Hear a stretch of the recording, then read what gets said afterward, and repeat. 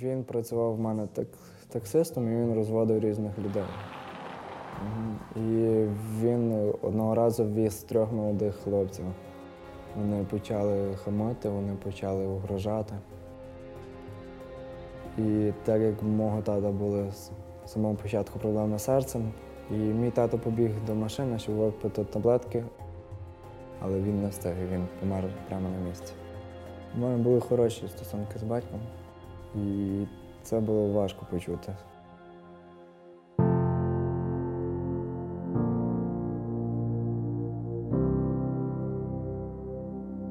When I first met Oleg, his dad just died, and I invited him to the youth group in our church. After a couple months being in youth group, he started praying to God, and then he prayed and accepted God. І це було неймовірне відчуття, коли ти покаєшся і приймаєш Ісуса. Я зростав, я починав вже повністю читати Біблію, старався більше дізнаватись цікавого. І тут так само, неочікувано для мене, так само знову ж був переломний момент. В самі ранку я встаю, і я чую, що мамі погано, і вона кричить на допомогу. І я підбігаю, і мама була дуже гаряча, і це була ужасна картина для мене. Вона щось хотіла мені сказати, і в той момент вона померла.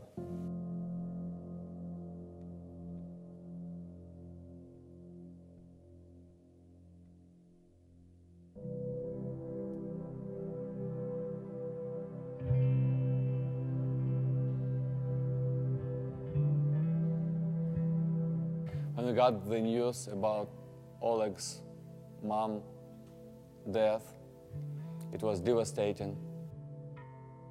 Through the love from the church, through the love from the God, he kept his faith. He's still in the church. He involved in the ministry. He involved in the Ukrainian Baptist Theological Seminary program for young leaders. And God gave him peace and encouragement. And God gave him healing through his love. Коли я втратив своїх батьків, він відкрився мені як батько, і він дав мені церкву як маму. І літом ж недавно я прийняв хрещення, я поступив в семінарію. І я дуже радий, що я маю такого небесного батька.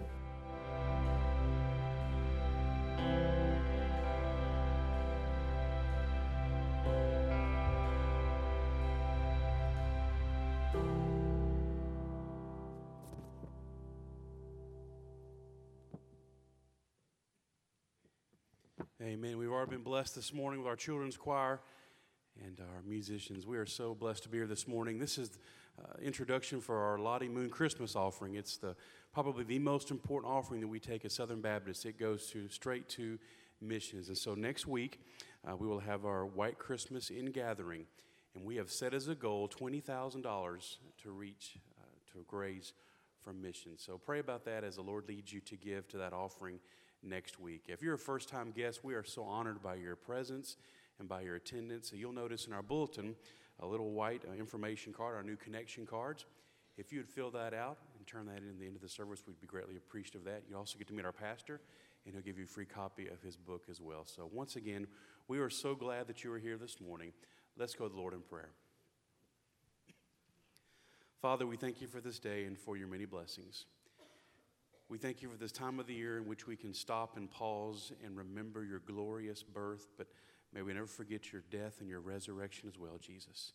Thank you that you are Emmanuel, that you are God with us, that you are the Lord that loves us, cares for us, and died for us. I pray, Jesus, that you be with those here today that are hurting, those here today that are seeking the greatest answer to life, and that is you, Jesus. And I pray that they will make that decision today. Be with our pastor as he delivers the message you put upon his heart, and be with our service. May it bring honor and glory unto you, Lord Jesus. For we ask these things, your powerful and your precious and holy name. Amen.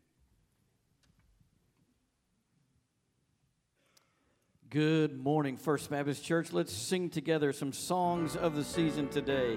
The first Noel, would you stand together and let's sing to the Savior today. The first Noel, the angels did say, was to certain poor shepherds in fields as they lay, in fields where they lay keeping their sheep on a cold winter's night that was so deep. Noel.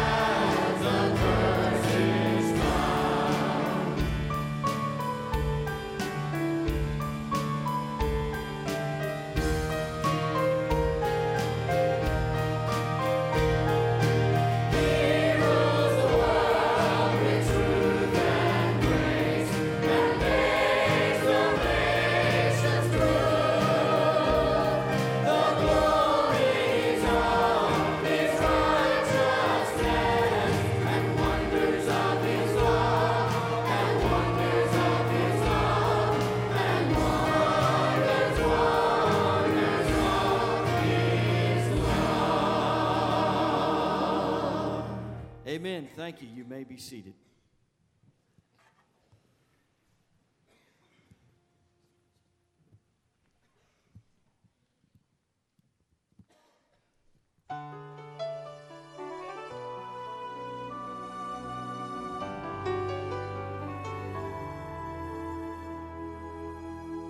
In a lonely stable on the totally forgot morn, the Savior of the world was born. Finally, the one behind heaven's veil came to be earth's Emmanuel. Tenderly a mother rocks her baby boy. She is holding heaven's joy. Angels land and ear as she begins to sing a lullaby fit for a king. You are wonderful, little Prince of Peace, tiny Counselor, Almighty God. You are Ancient of Days, precious newborn King. I am, you are.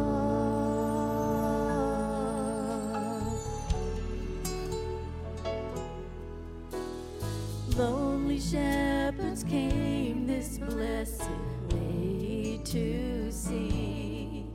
Mary marveled at the mystery. Only simple faith could help them understand that he would be the crucified Lamb. And she sang to her sweet little lamb, you are wonderful, little Prince of Peace, tiny Counselor, Almighty God. You are Ancient of Days, precious newborn King. I am, you are, I am, you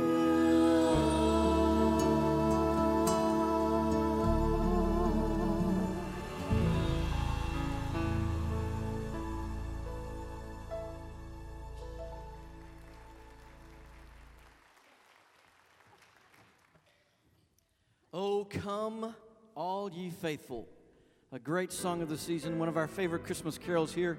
Let's stand and sing together.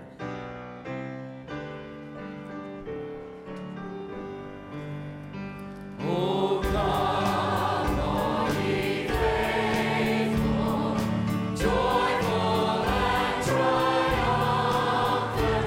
Oh, come ye, oh, come ye to Bethlehem. Come and behold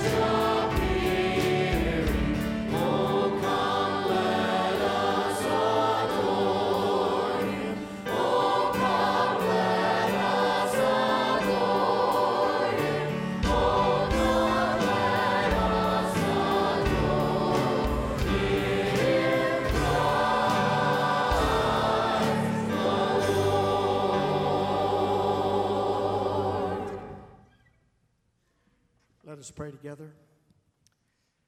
Our Heavenly Father, we are most thankful for the blessings of this, the Lord's Day, for the opportunity that you've given us to come on this day to fellowship together, to assemble in Bible study and open and share your word with each other.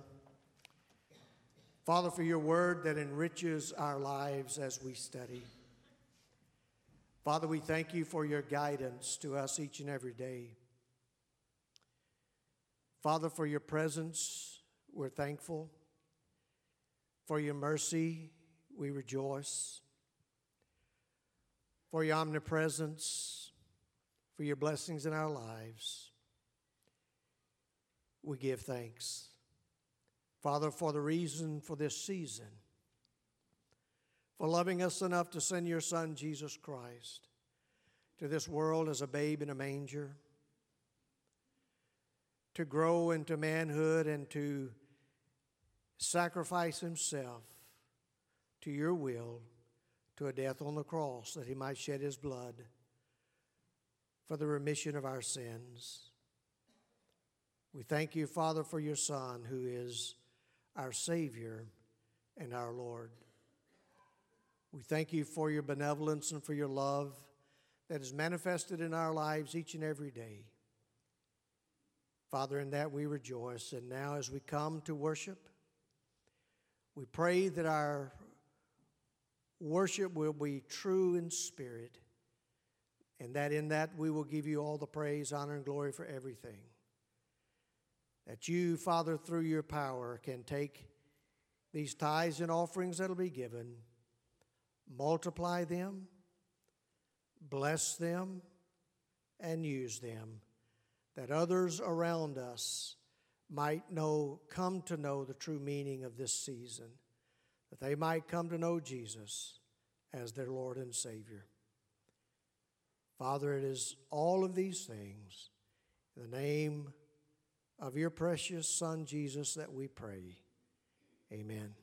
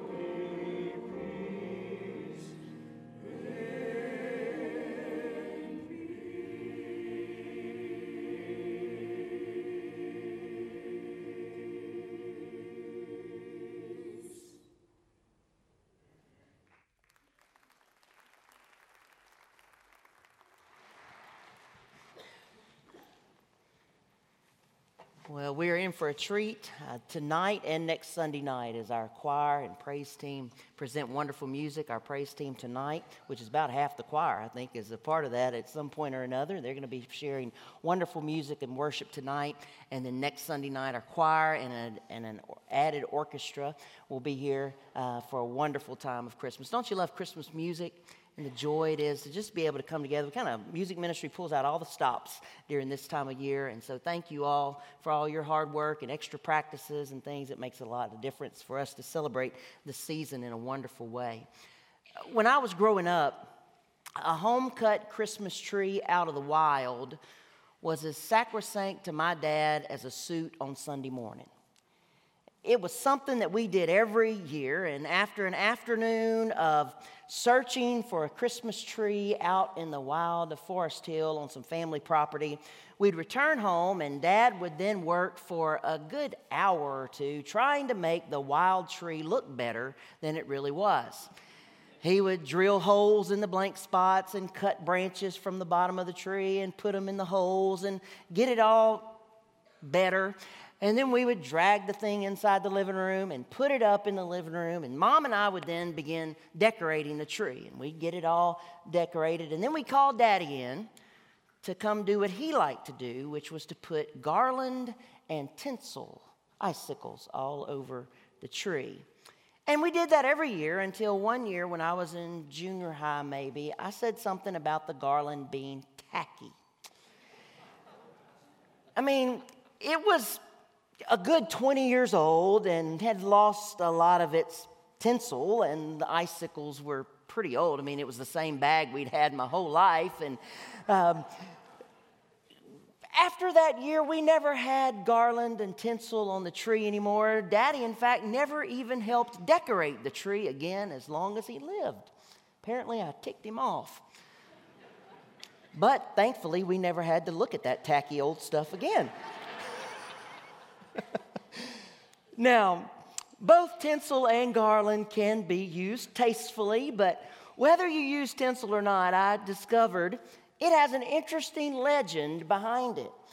The exact details depend on who you're reading, but the story goes something like this. There was a poor but hardworking widow who lived in a small hut with her children. And one summer day, a pine cone happened to fall somehow into the hut and roll onto their dirt floor, where it took root and a tree began to grow. And the children were so excited that maybe by Christmas they would be able to have a nice Christmas tree. And the tree grew, but when Christmas Eve came, the family couldn't afford to decorate it with even homemade ornaments. And so the children went to sleep a little bit sad.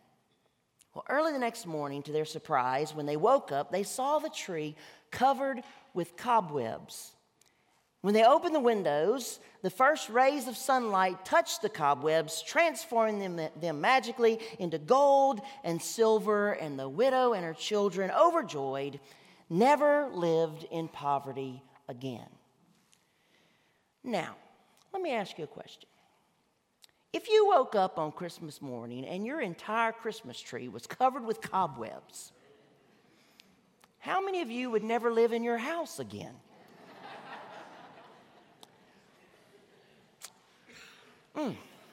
That legend birthed the legend of the Christmas spider. And there are people who will make spider ornaments and hang those on their tree in memory of this story. And I'd never heard about any of this until I was researching for this message. Does anybody do the spider ornament thing? Is it like part of your family tradition? Yeah, I didn't think so. That's just a little creepy to me if you... Well, while that cobweb story is rather interesting, the original origin of tinsel really dates back to about 1610 in Germany. And tinsel was first placed on those Christmas trees then to help reflect the light of the candles that were on the tree as they were decorated.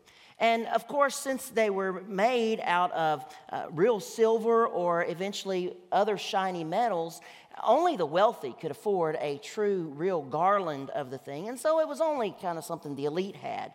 But over the years, advances in manufacturing made tinsel available to the masses, and by the early 20th century, most consumers could afford tinsel garland, and so by the 1950s, when a lot of you grew up, that's what our tree looked like when I was a kid, with all the tinsel on it and everything. And it was really the tinsel and the garland began to overpower even the lights on the tree.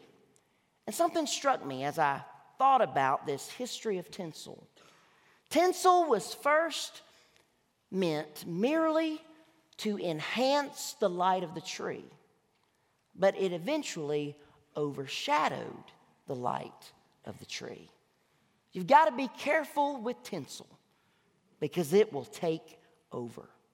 And that's the lesson that we learn today as we continue our series, Humble or Humbug. Philippians 2:7 says, Jesus made himself nothing, taking on the very nature of a servant, being made in human likeness. Jesus, the Son of God, the King of Kings, the Lord of Lords, the great Almighty, the one who owns a cattle on 1,000 hills, made himself nothing. Took on the nature of a slave, was made in human likeness. There was no tinsel in the manger. As John says in the prologue to his gospel, the true light that gives light to every man was coming into the world. Jesus is the real light of Christmas. Tinsel brings a humbug light. And if we're not careful, it can overshadow the true light. Other than being far more primitive than the crowded one-room sleeping quarters of the first century inn, the stable, or more private, the stable area where Jesus was born wasn't an ideal place for the birth of a baby. In fact, it was a rather disastrous place, if you think about it. Was the hay clean? Probably not. But even if it was, who puts their baby on hay? And were the cloths in which Jesus was swaddled sterile? No way. Was there a midwife to help deliver the baby? Apparently not. So had Joseph ever delivered a baby? Probably not. Mary certainly had never been through the experience, though as a young Jewish girl, perhaps she had helped with some births before. Maybe she could give Joseph some instructions. And so there among the snorts of horses, the slobbers of calves, and the brays of donkeys, the King of the universe was born. Instead of smelling like Johnson & Johnson's, the stable smelled like a barn. The pleasing aroma of hay mixed with the not-so-pleasing aroma of manure. Then later on that night, the shepherds came. Dirty and smelly from days out in the field, sleeping under the stars, the shepherds crowded into the stable and knelt before the baby. Now, I assume Joseph and Mary weren't exactly fresh out of the shower either. And so if everybody stinks, everybody smells fine. But it was a rough kind of scene there. It's nothing like what I see when I go visit a fresh-born baby these days. I mean, when you go to the hospital these days, you find the room number, and once you get past 17 layers of security and you get into the place where the people are, you find the room, and there's this wonderful wreath that's there, and it's got all the stats of the baby, and you open the door, and it smells nice, and everything's clean, and the baby's all swaddled up tighter than a burrito, and everything's just so nice and perfect and clean. But the manger was far, far different. Clearly, when you looked around that nativity scene, you would say, there's no tinsel here. For some reason, we like to fancy up the Christmas story. We think it needs some tinsel, or maybe even a lot. In fact, the very first nativity scene that Rebecca and I ever received has gold filigree on it.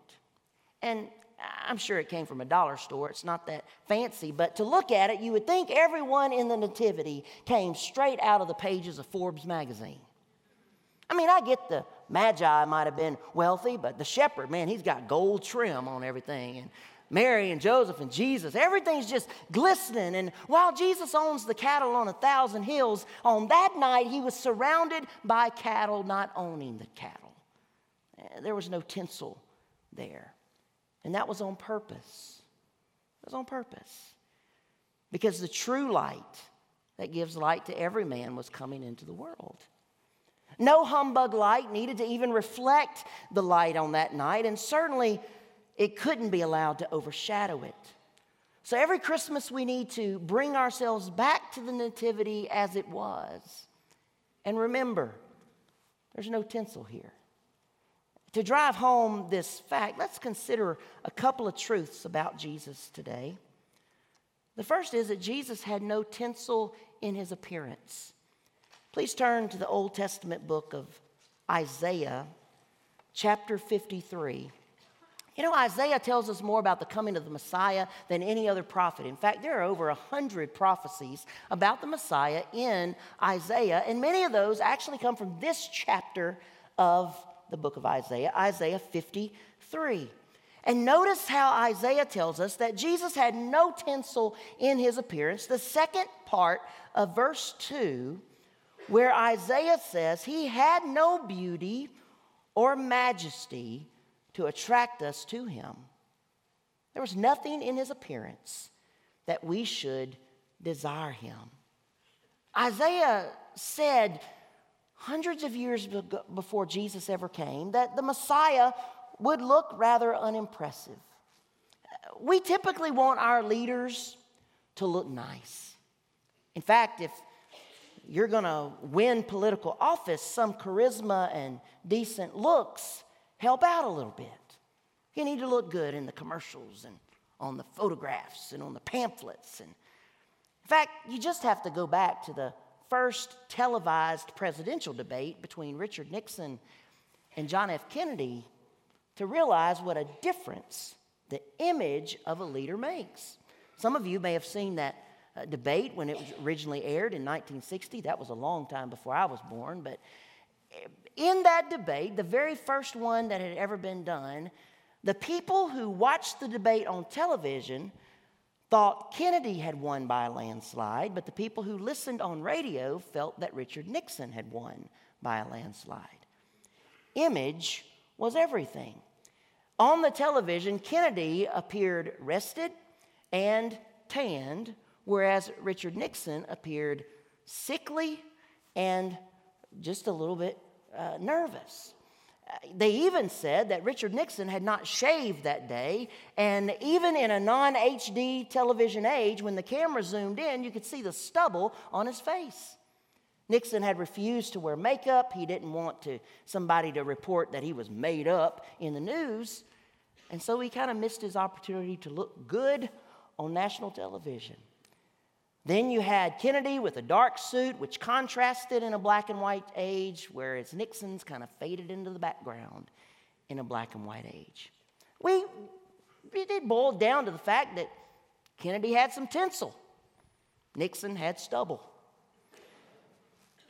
But a little tinsel in appearance has always been what we've looked for in leaders.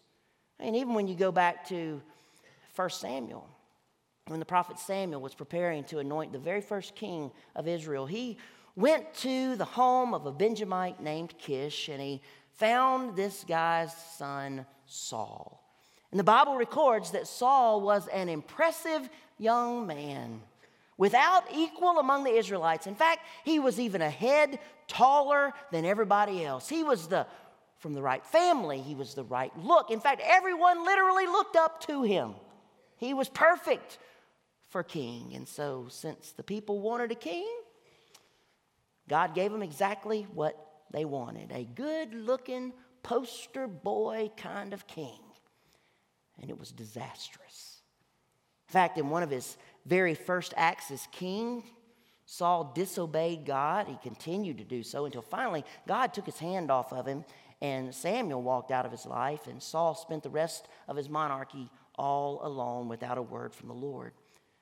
And though Saul would reign for a total of 40 years, God, right after rejecting him as king, anointed another king who would then wait until Saul died to become king. And that new king was David.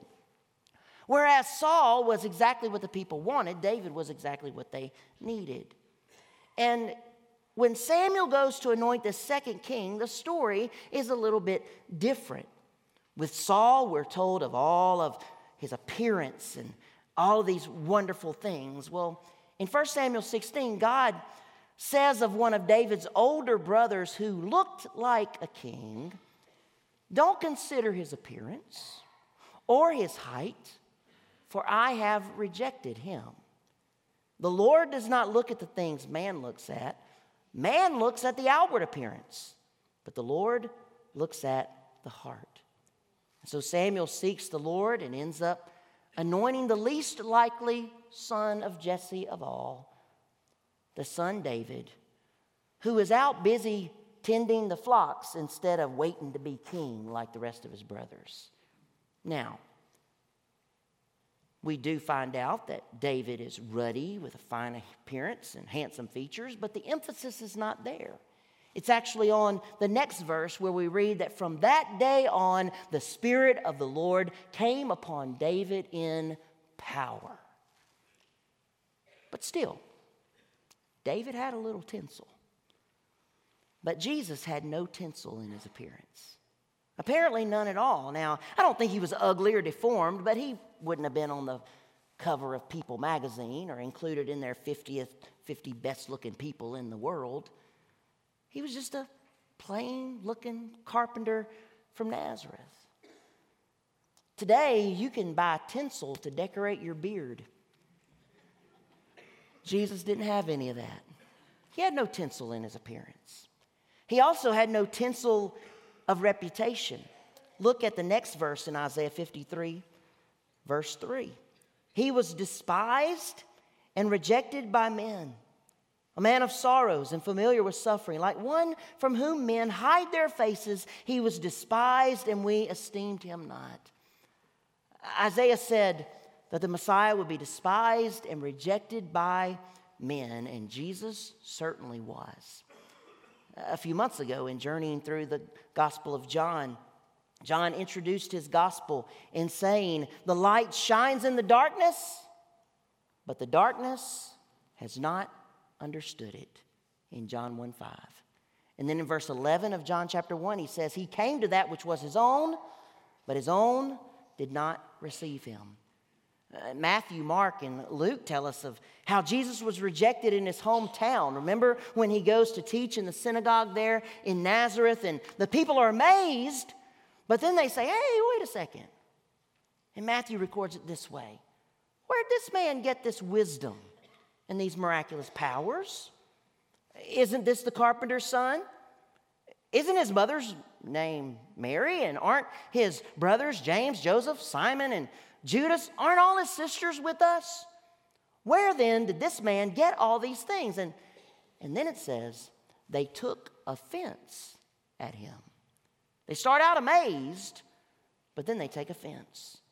Remember what happened in John 1:43 and following, when after Jesus called Philip as his disciple, Philip then goes to Nathanael and tells Nathanael, "Hey man, look, we have found the one the prophets wrote about, Jesus from Nazareth, the son of Joseph."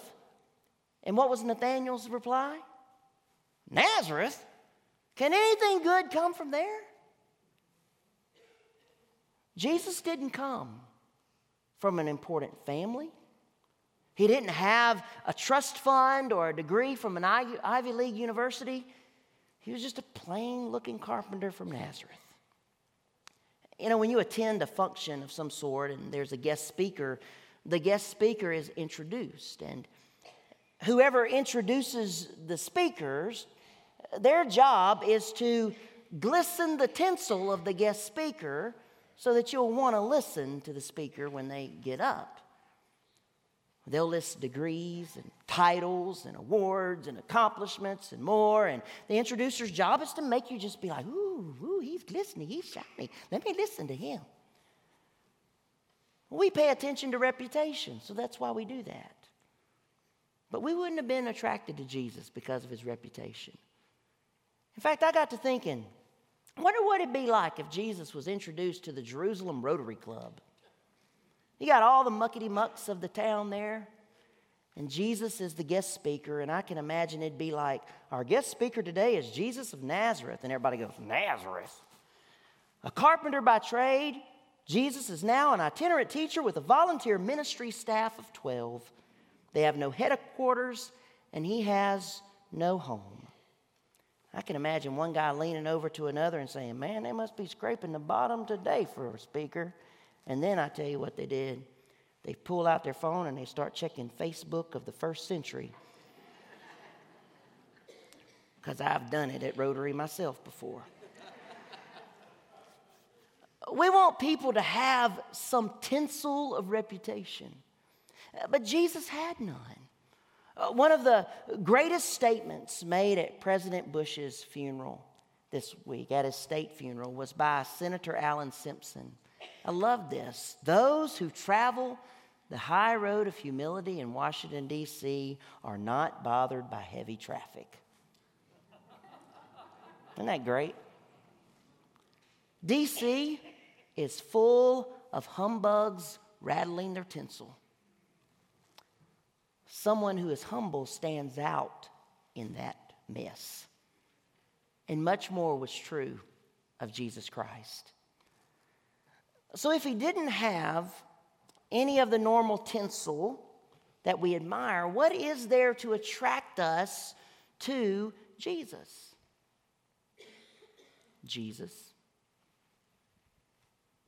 I mean, really, it's just Jesus.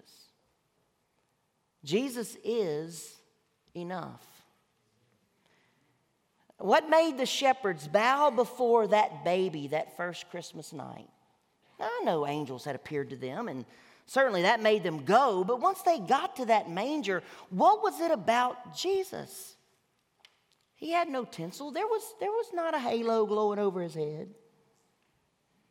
It was just Jesus. When Mary and Joseph brought Jesus to the temple when he was 8 days old, what made old man Simeon take him in his arms and worship? I mean, I know the Spirit urged him, but once Simeon came to the baby and his parents, what moved him to worship? Jesus had no tinsel. It was just Jesus. When the old lady Anna then came up to the parents and the baby, what made her worship the Lord because of him? I know she'd been fasting and praying and never left the temple, but when she saw Jesus, it was just Jesus. For the shepherds, for Simeon, for Anna, it was just Jesus, because Jesus is enough. I found an online forum where the question was posed, what is it about the character of Jesus that attracts people to Christianity? And a person responded in this way. The Gospels depict Jesus as an extremely profound teacher with a certain serenity and confidence in his words and deeds. Even before his passion, I thought he was someone worth following. His personality is compelling, that even for a non-Christian, there's always something positive he can take from the life of Jesus. But in the end, his sacrifice is all that matters. Completely innocent, he took on the blame and the punishment for all of mankind's sins. Any man who cares enough to do that for me deserves my respect and gratitude, and my life is in debt to him. See, it's just Jesus, because Jesus laid down his life for us. And that is enough. There's no tinsel here. And there was no tinsel on the cross, because there was not any need for any. A humbug will be found out, but Jesus was found to be truly faithful and loving. Have you given your life over to him? Have you surrendered to who he is? In 1939, Eugene was 7 years old. And that year, his mom decided they would not get a Christmas tree. His mom had been convicted that Christmas had gotten a little bit too blingy and become too much of a distraction. There were too many shiny ornaments, too many glittery whatnots. So that year, there was no jumping of Eugene into his dad's old pickup and heading out to the country to harvest a tree from the wild. There were no ornaments. There was no tinsel. And to Eugene, without a tree, Christmas just didn't feel like Christmas. He was embarrassed, frankly. Would others think they couldn't afford a tree? So he started to think about excuses when his friends might ask, "Hey, man, why don't you have a Christmas tree in your front window?" He thought, well, my sister has a contagious disease. Or my mom's just mad. Or my dad's too busy. Anything to avoid talking about the real reason that his mom was wanting to do away with the distractions of Christmas. Well, Eugene's best friends smelled a rat, but it was his uncle who made the biggest protest. As the family was gathering for Christmas, he said, "Why do we not have a Christmas tree? We've always had a Christmas tree." And Eugene's mom replied, "No tree this year, brother, just Jesus." So you can understand why the next year, as Christmas began to approach, that Eugene held his breath. Would it be another year without a tree? Would that be their new tradition? Oddly enough, that year was different. Back the tree came. Eugene and his dad jumped in the old pickup, headed out to the country, harvested a perfect Douglas fir from the wild, and order had been restored to Eugene's world. Eugene has now celebrated nearly 80 Christmases since that odd Christmas with no tree. But as he thinks about it now, seasoned with life experience and a mature faith, he senses that those feelings he had as a 7-year-old boy were the true feelings of Christmas. The feeling of humiliation, of being misunderstood, of being an outsider. After all, isn't that what Jesus experienced? People didn't get him. Most rejected him. Most still do. That year in 1939, Eugene really got the true meaning of Christmas. And ever since then, Eugene has called the Christmas of 39 Jesus without tinsel. And whether we have a tree or not, whether we have tinsel on our trees or not, Christmas should still be Jesus without tinsel.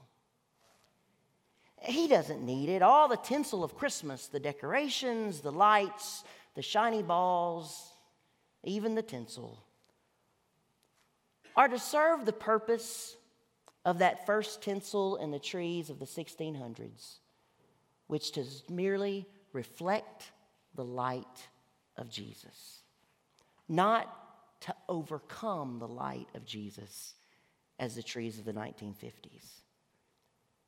As you celebrate this holiday season, make sure that the true light of Jesus is being reflected. Whether you have tinsel or not, may the true person of Christmas come forward. And even if there is a little tinsel, may you be able to honestly say, there's no tinsel here. Jesus is enough. Let's pray together. We thank you, Jesus, that you are enough. And we pray, Lord, for those in this room today who have never trusted you as their Lord and Savior. I pray that today would be the day of salvation. Lord, I pray that we would consider the infant in the manger and all that he means, and that we would surrender our lives to you. Thank you, Lord, for your presence. Thank you for speaking this word to us. We pray in Jesus' name. Amen.